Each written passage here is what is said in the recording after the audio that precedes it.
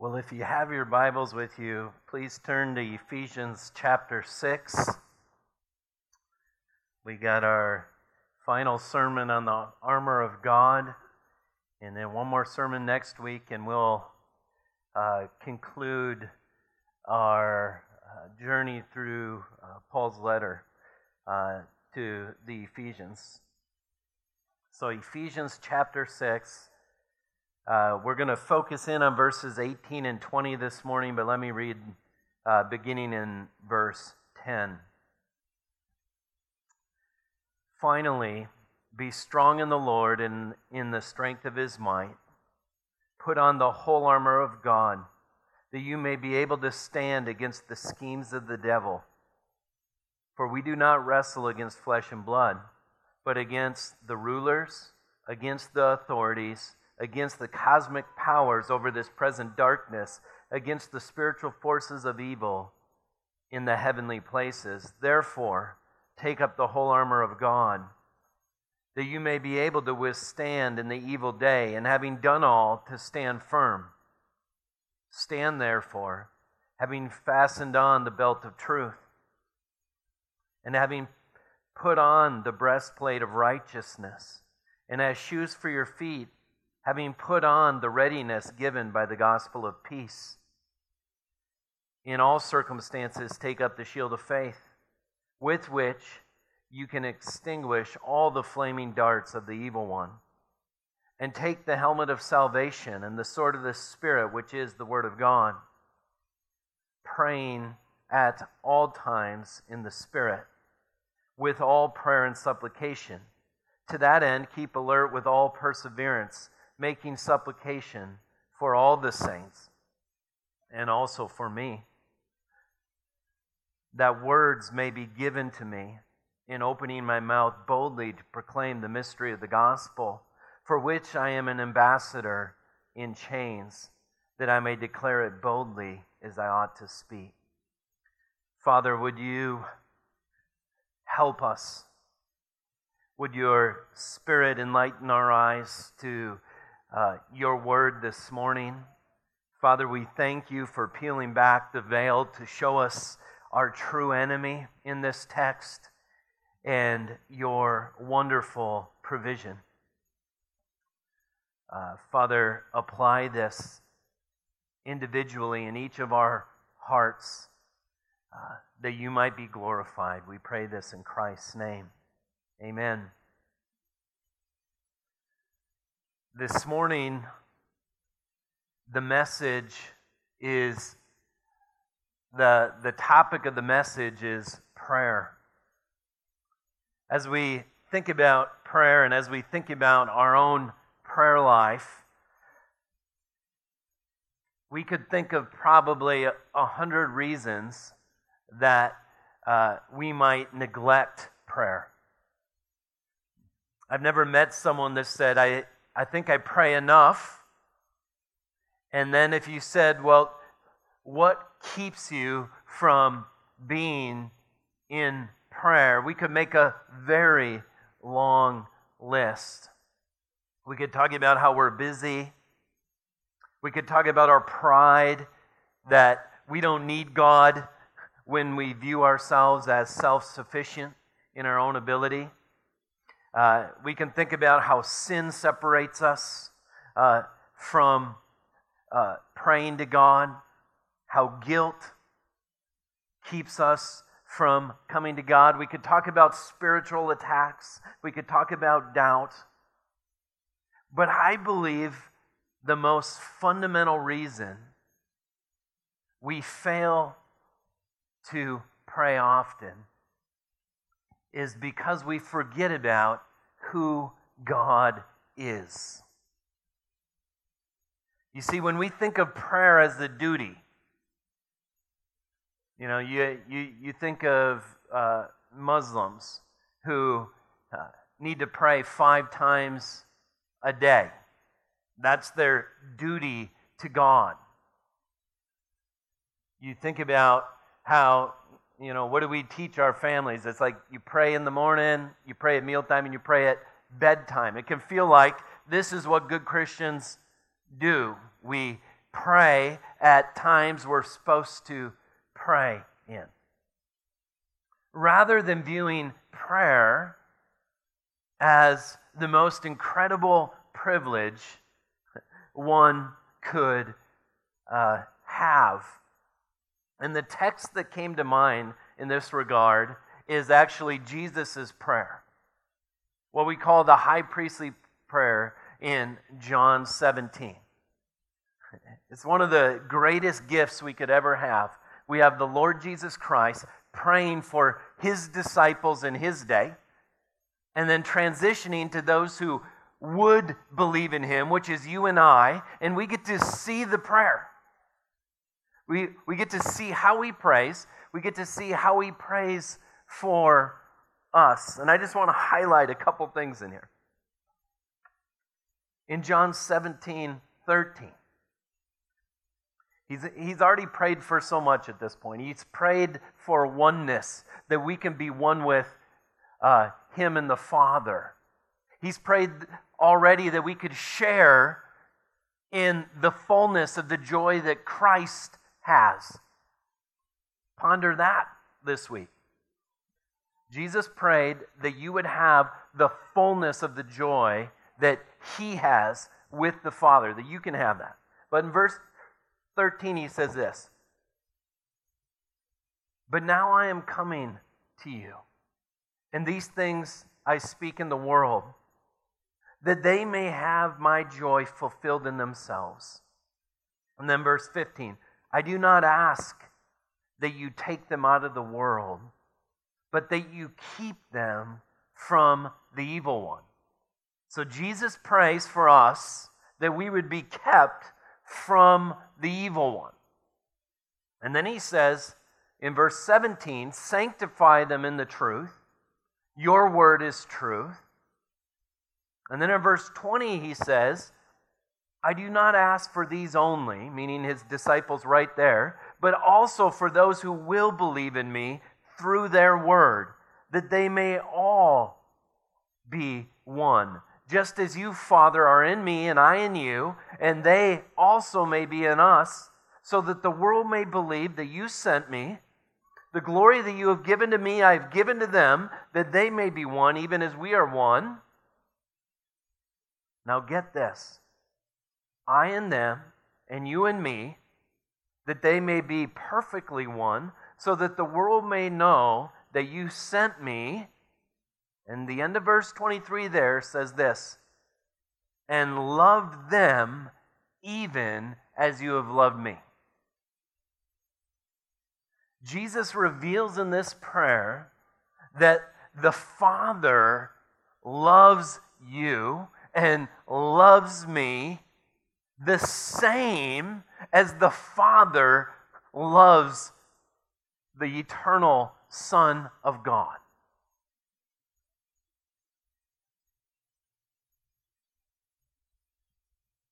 Can you imagine a Father so great and wonderful as the eternal God of the universe? He's your Father. He's my Father. The same love that He loved the Son. Jesus is saying, let them know that you love them the same way you love me. And then He says in verse 24, "Father, I desire that they also, whom you have given me, may be with me where I am, to see my glory that you have given me, because you loved me before the foundation of the world." Another incredible truth. We pray always, and I think rightfully so, when our loved ones get sick, what do we pray for? We pray for healing. Lord, heal them. The Bible tells us to pray for each other, that the Lord may heal, if that's His will. But here Jesus is praying to the Father, and He's saying, Lord, I want them with me to see my glory. So no matter what, God may answer a prayer to healing, or Jesus' prayer will be answered, where our loved ones who know the Lord will get to see His glory. in a way they've never seen it. But the reason why I bring us to this text first, we're going to see that Paul is going to call us to pray at all times. And if you don't see that as a privilege, if you don't see your Father as He really is, and see how Christ prayed for you to share in that same joy, then we will neglect the privilege. Right? Rarely do people neglect privileges they have, especially when they see the value of it. Right? If you got a great coupon of like 75% off at your favorite store, you're probably not going to neglect to get there and use it. And for us as Christians, though, we have access to God at any point in time. And yet we so often fail to come to Him. And I think it's because a lot of times we think of prayer as duty. So let's look at this text. I want to kind of give you a bird's eye view of it so we can understand it. Then we're going to jump in to the 4 points in your notes. Here's what I want you to see. In verse 18, it begins with the word praying. So praying is a participle. And it kind of has an aspect of both a verb and an adjective. All right? And this participle is in the present tense. Now, why is that important? Because there's a whole bunch of participles right before this. In verse 14, having fastened on. That's a participle. That's in an aorist tense. Having put on the readiness is a participle. Take up is a participle in a different tense. They're all in the aorist tense, which kind of show an event in a completed state. And yet this word praying is in a present tense, which has this idea of the ongoing aspect of it. And praying actually modifies the word stand in verse 14. All right? So in verse 18, it begins with praying, but that present participle actually depends on the word stand in verse 14. So in one sense, you could read it and say, stand praying at all times. Here's the point. You have the armor of God, right? We have the belt of truth, the breastplate of righteousness, the shoes of readiness, the shield of faith. We have the helmet of salvation and the sword of the Spirit. These are all spiritual weapons, right? That we're called to put on. But here's the thing. A spiritual weapon is too heavy for you and your flesh to put on. I kind of think of Saul and David, right? David's going to go fight Goliath, and he goes to put Saul's armor on, and he's just not big enough to wear it. And Paul's point is this. You can't put on any of the armor of God in your own strength. In fact, the way you put it all on is by praying in the Spirit. If you're going to pick up a spiritual sword, you need to have spiritual power from the Holy Spirit Himself, and it's a spiritual act. You can't put on the belt of truth in your flesh. You can't even understand the belt of truth in your own flesh. You can't put on the breastplate of righteousness in your own flesh. That takes faith in God's word. The armor is, Paul's essentially saying what? Put on Jesus Christ. And so as we think about prayer and the four different aspects Paul shows us, we need to see how you can't even put on the armor of God without a relationship with God in prayer. All right? So, let me show you something about verse 18 now. All right, as you look at verse 18, he says, praying. I want to show you 4 alls, okay? That's where we get our points. He says, praying at all times in the Spirit. So there's the first all. With all prayer and supplication. There's the second one. To that end, keep alert with all perseverance, making supplication for all the saints. The reason why we know that prayer isn't the 7th part of the armor is because Paul doesn't give a metaphor to prayer like he does the 6 previous parts. And he gives it this unique literary sentence with these 4 alls in it.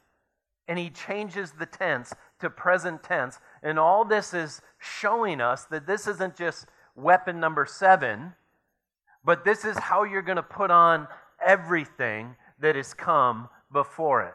All right? So, here's the way Clinton Arnold describes this.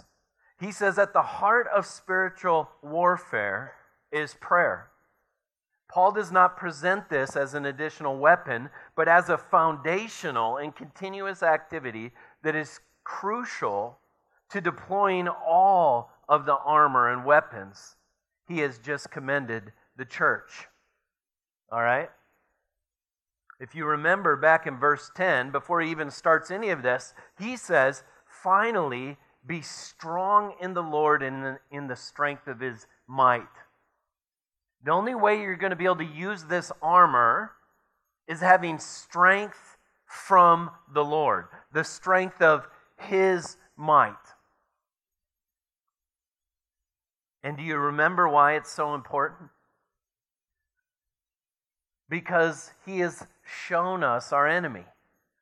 If Paul were to show us that we're fighting against the schemes of the devil, if Paul were to show us that our enemy is not flesh and blood, but cosmic powers, spiritual forces of evil in heavenly places, and then he said, by the way, stand in your own flesh, we would all be devastated. And so he shows us the spiritual armor of God, the power of God, and how the Spirit of God helps us wield this armor. All right? So let's look at the charge of the message is this. Put on the armor of God and stand against the evil powers by, first of all, praying at all times in the Spirit. Praying at all times. This makes sense because God is personal and is always with us, ready to help. Someone would say, well, how reasonable is it that we are to be praying at all times? And one of the answers is, as Christian, God is with you at all times. It would seem kind of odd to be with someone that you don't acknowledge, right? And so it's reasonable because God is with us. Paul makes this point, as I'll show you in a moment, in many of his other letters. But it's also reasonable to pray at all times because the devil prowls around like a roaring lion looking for someone to devour, And the Bible doesn't tell us that the devil takes halftime, that his demons take a break, that you have times where you can let your guard down. All right? So I'm arguing those two reasons alone can make sense of the necessity to be praying at all times. That word for all times literally means every occasion. To be praying at every occasion. Now, in Philippians 4, you don't need to turn there, just listen to this. Paul says this. He says, rejoice always in the Lord. Right, rejoice in the Lord always. Again, I say rejoice. Let your reasonableness be made known to everyone. The Lord is at hand. The Lord is with you. And then he says this, do not be anxious about anything, but in everything, by prayer and supplication, with thanksgiving, let your requests be made known to God. So when he says to pray about everything, the point he makes right before that is the Lord is at hand. All the time with his people. In 1 Thessalonians 5:16, you probably are familiar with this. He says, rejoice always, pray without ceasing, giving thanks in all circumstances, for this is the will of God in Christ Jesus for you. So Paul continually says, pray without ceasing, pray all the time, and he always says pray with thanksgiving because we're tempted to pray with complaining, doubting the goodness of God. And yet Paul says when you pray, you're to pray with thanksgiving. And then he says, in the Spirit. Praying at all times in the Spirit. What does that mean? It could be also, a good interpretation would be by the Spirit. If we're going to ask the question, what does it look like to be praying in the Spirit or by the Spirit? We're not talking about speaking in tongues here. That's not what Paul is trying to highlight. Let's ask the question this way. What might it look like praying in the flesh? Let's go the opposite of spirit. What would it look like to pray in the flesh? See, James gives us a good idea. In James 4:3, he says, you ask and you do not receive because you ask wrongly to spend it on your own passions. And then he says, you adulterous people. Don't you know that friendship with the world is enmity with God? So there's a way we can pray for our idols. Lord, give me my idol. Give me what I want, the way I want it. I don't want you. So that would be one way to pray in the flesh. But to pray in the Spirit then is to pray with the Spirit's prompting.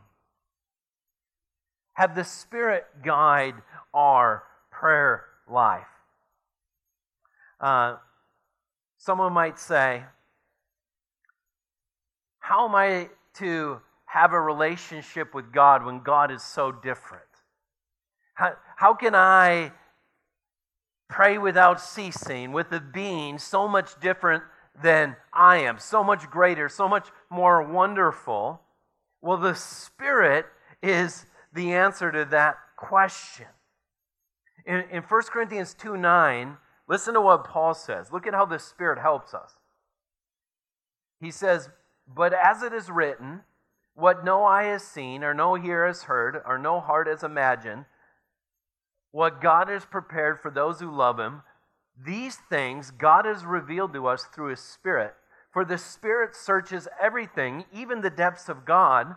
For who knows a person's thoughts except the spirit of that person, which is in him? You can't know my thoughts except the Spirit, the inner man of me, can know what I'm thinking, but you can't know what I'm thinking.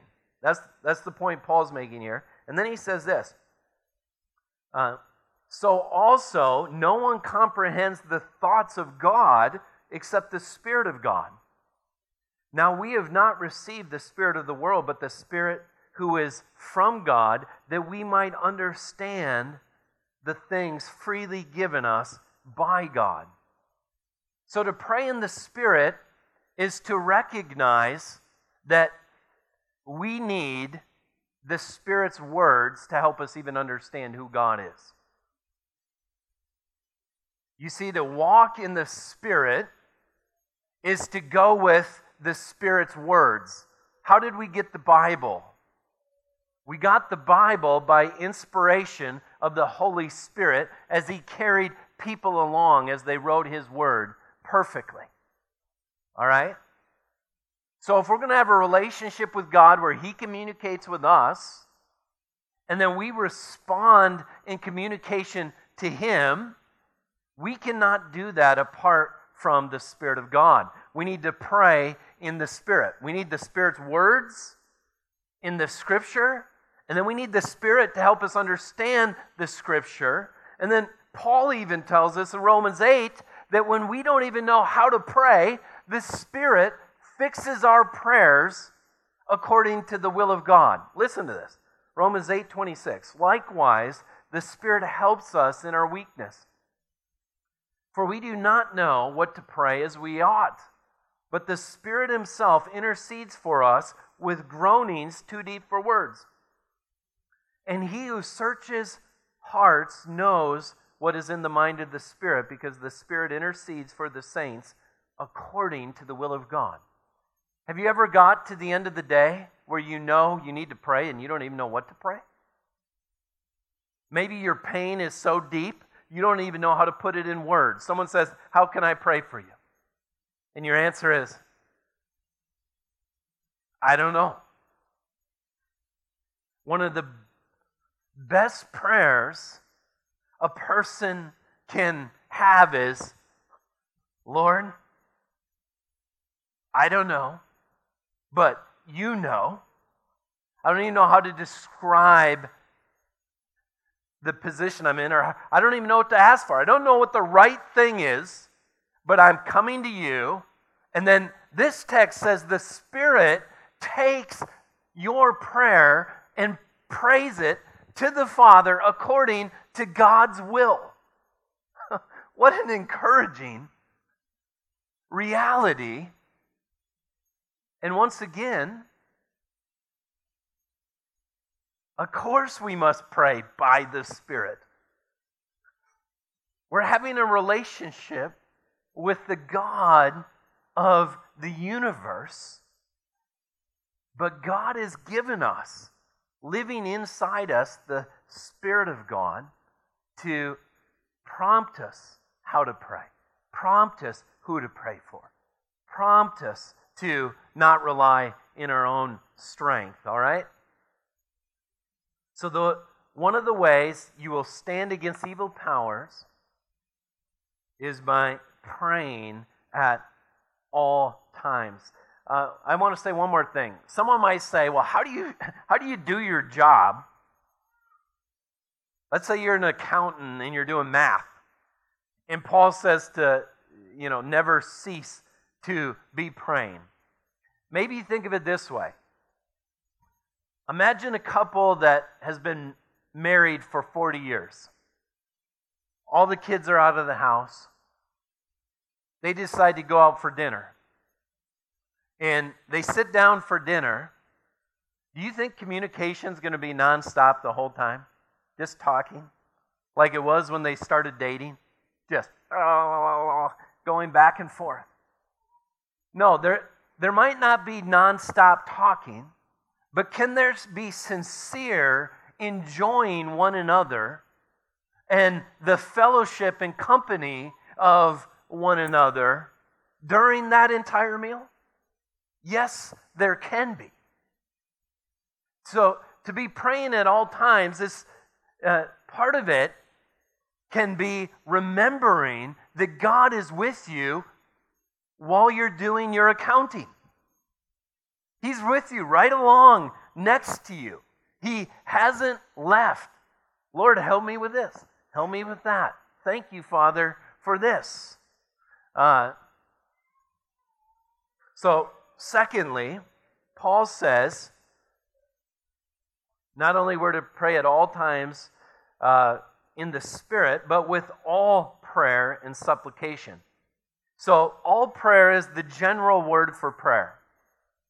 Basically, it can mean any type of prayer. So, with all types of prayer. And supplication is like the specific requests from God. Paul's point is this: is pray all types of prayers at all times. The request types of prayers, where Father, help me with this particular thing. The confession of sin type of prayers, the adoration types of prayers. Lord, look at this beautiful sunset you've given me. Thank you for my wife. All types of prayers. The types of prayers that say, Lord, help me change. That's the point of this point. We're to pray at all times with all types of prayers. Paul does the same thing in that Philippians 4 passage.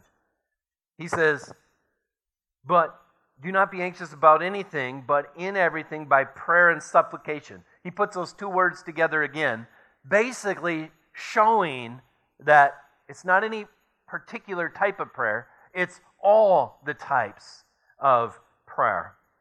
Point 3, he says, to that end, keep alert with all perseverance. Very important point here that Paul is making.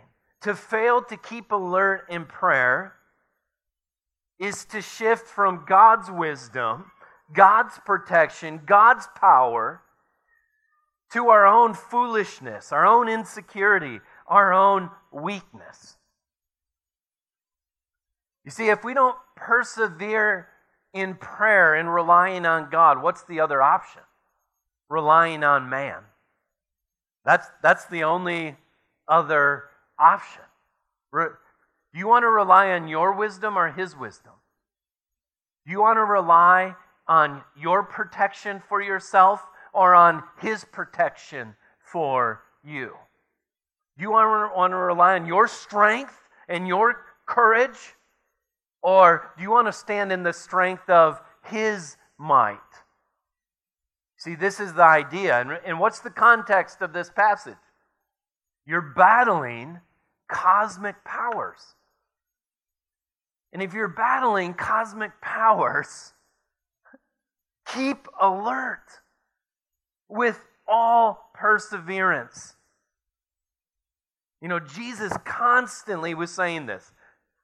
Mark 13:33, be on guard, keep awake, for you do not know when the time will come, when the Lord will return. You know, some of the most terrifying passages in the letter to the Hebrews is where it describes Christ coming back and some people shrinking back. The thought they have is, oh no, he's here. Oh no, time is up. And the writer of Hebrews says he doesn't have pleasure in anyone who, when he returns, shrink back. Why not?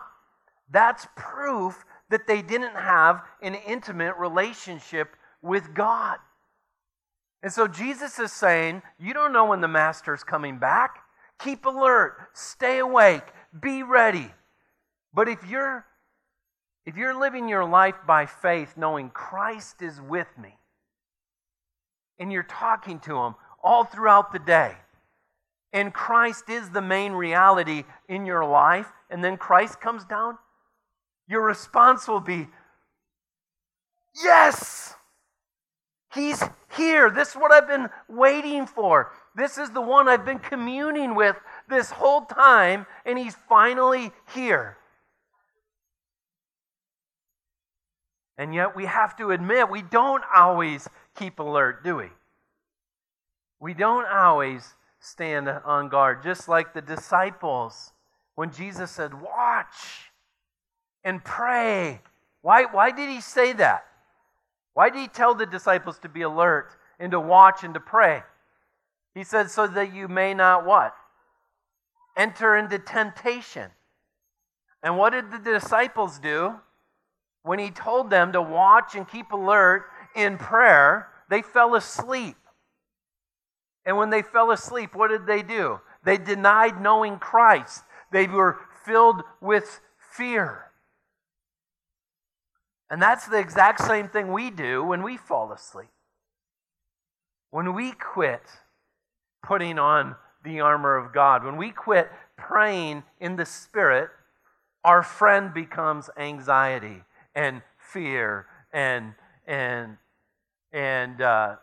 doubt and trusting in all these other things. We can relate with the disciples and falling asleep. And that's why Paul is writing this. He wouldn't have to write this to Christians if once they were born again, they just did this. No, he's telling them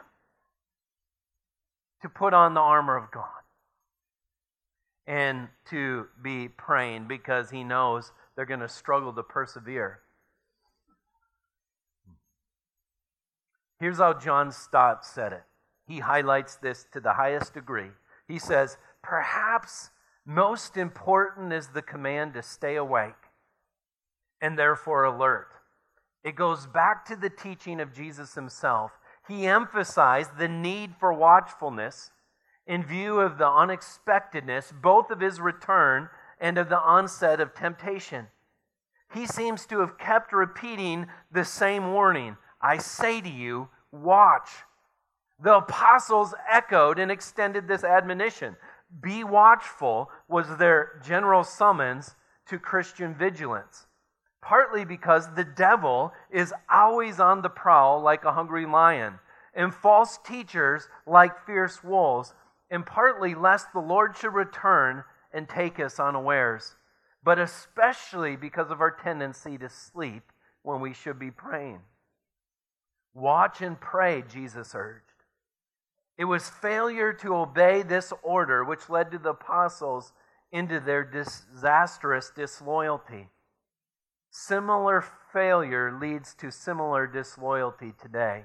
It is by prayer that we wait on the Lord and renew our strength. Without prayer, we are much too feeble and flabby to stand against the might of the forces of evil.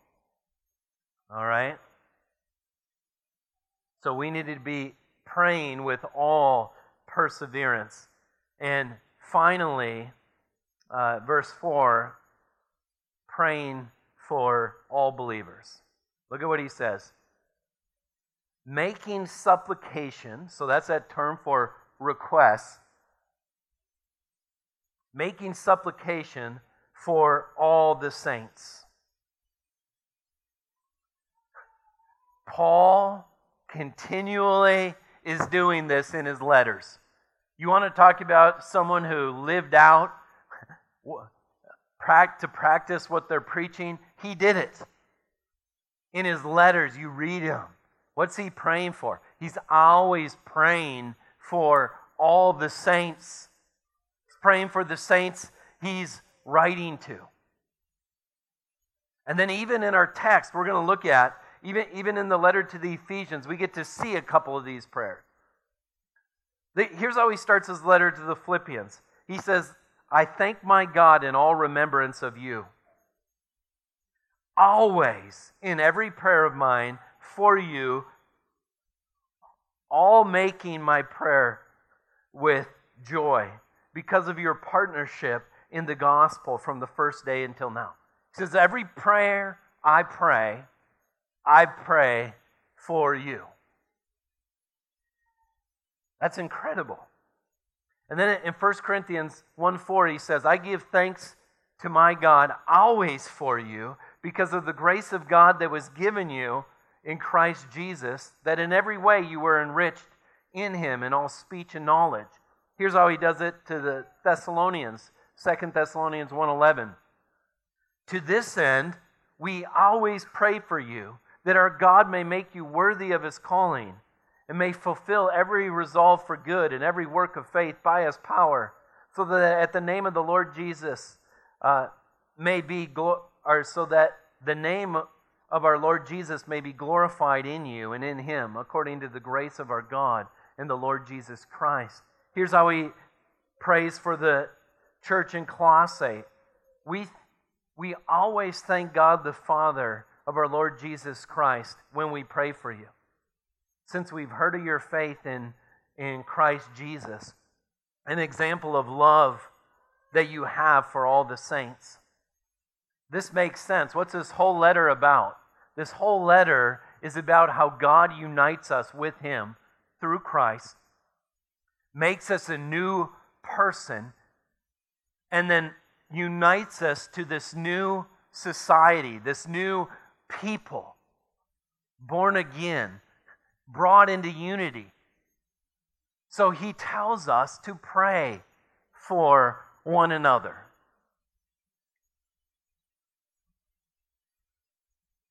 In Ephesians 1, we get to see one of His... You ever hear the term intercessory prayer? Praying on behalf of someone else? Paul does this even throughout this letter. Look at Ephesians 1:15. Listen to what he says. He says, "For this reason, because I've heard of your faith in the Lord Jesus and your love for all the saints, I do not cease to give thanks for you, remembering you in my prayers, that the God of our Lord Jesus Christ, the Father of glory, may give you the spirit of wisdom and of revelation and knowledge of Him." So he's praying that they know Him, having the eyes of your hearts enlightened, that you may know what is the hope to which He has called you, what are the riches of His glorious inheritance in the saints, and what is the immeasurable greatness of His power towards us who believe, according to the working of His great might. He's praying, Lord, they don't even know how great their inheritance is. Help them know more. They don't even know how great your power is. Help them know the immeasurable greatness of your power towards them. And then in Ephesians 3, verse 14, he says, "For this reason I bow my knees before the Father, from whom every family in heaven and earth is named, that according to the riches of His glory, He may grant you to be strengthened with power through His Spirit in your inner being, so that basically you can understand the love of God, which is incomprehensible." Lord, give them power that they can have some sort of comprehension of the love of God. Now, here's what I want you to see. Notice what Paul does next in verse 19. He says, "And also for me." Pray for all the saints. And then he says, "Pray also for me, that words may be given to me in the opening of my mouth boldly to proclaim the mystery of the gospel, for which I am an ambassador in chains, that I may declare it boldly as I ought to speak." When was the last time you requested prayer from a brother or sister in Christ? Some of you are good at this. Those of you who are good at this, you're more humble than those who are not good at this. Those who don't ask other saints to pray for them have too much confidence in their own strength, in their own power. But the Apostle Paul can't help but add two more sentences saying, "Don't forget about me." God has called him to preach the gospel confidently. That's what the word bold means. It means with full confidence. He's to be an ambassador for God. He's in chains. He's in prison for doing this. But he's knowing that in his flesh, he's going to lose confidence. He's going to lose courage. He might wimp out. And so he asks for prayer. Many of you tell me how you pray for me. And I am so thankful. It is so comforting to know that I'm not just praying for myself. I can fall like any of you can fall. I can be targeted like any of you can be targeted. And in my own strength, I will fall. Those are the facts. And in your own strength, you will fall. The devil will have his way with us when we're in our own, living in our own strength and in our own power and in our own wisdom. How important is it to belong to a body of believers in a local church? Who are you going to ask to pray for you? Who are you going to tell them? Who are you going to tell what's going on in your life? Isn't it incredible to know that what you need and what I need is outside of us? In the sense of, it's not in and of ourselves. It's inside us, and that the Spirit's given to us. But we get to function in this life not in our own strength or our own power. In fact, Jesus in the high priestly prayer, when he was praying for the disciples, he says, they're not from the world. The people I'm praying for, Father, they're not from the world. And therefore the world hates them. Because when you're found in Christ, your life comes from Him. It's eternal life.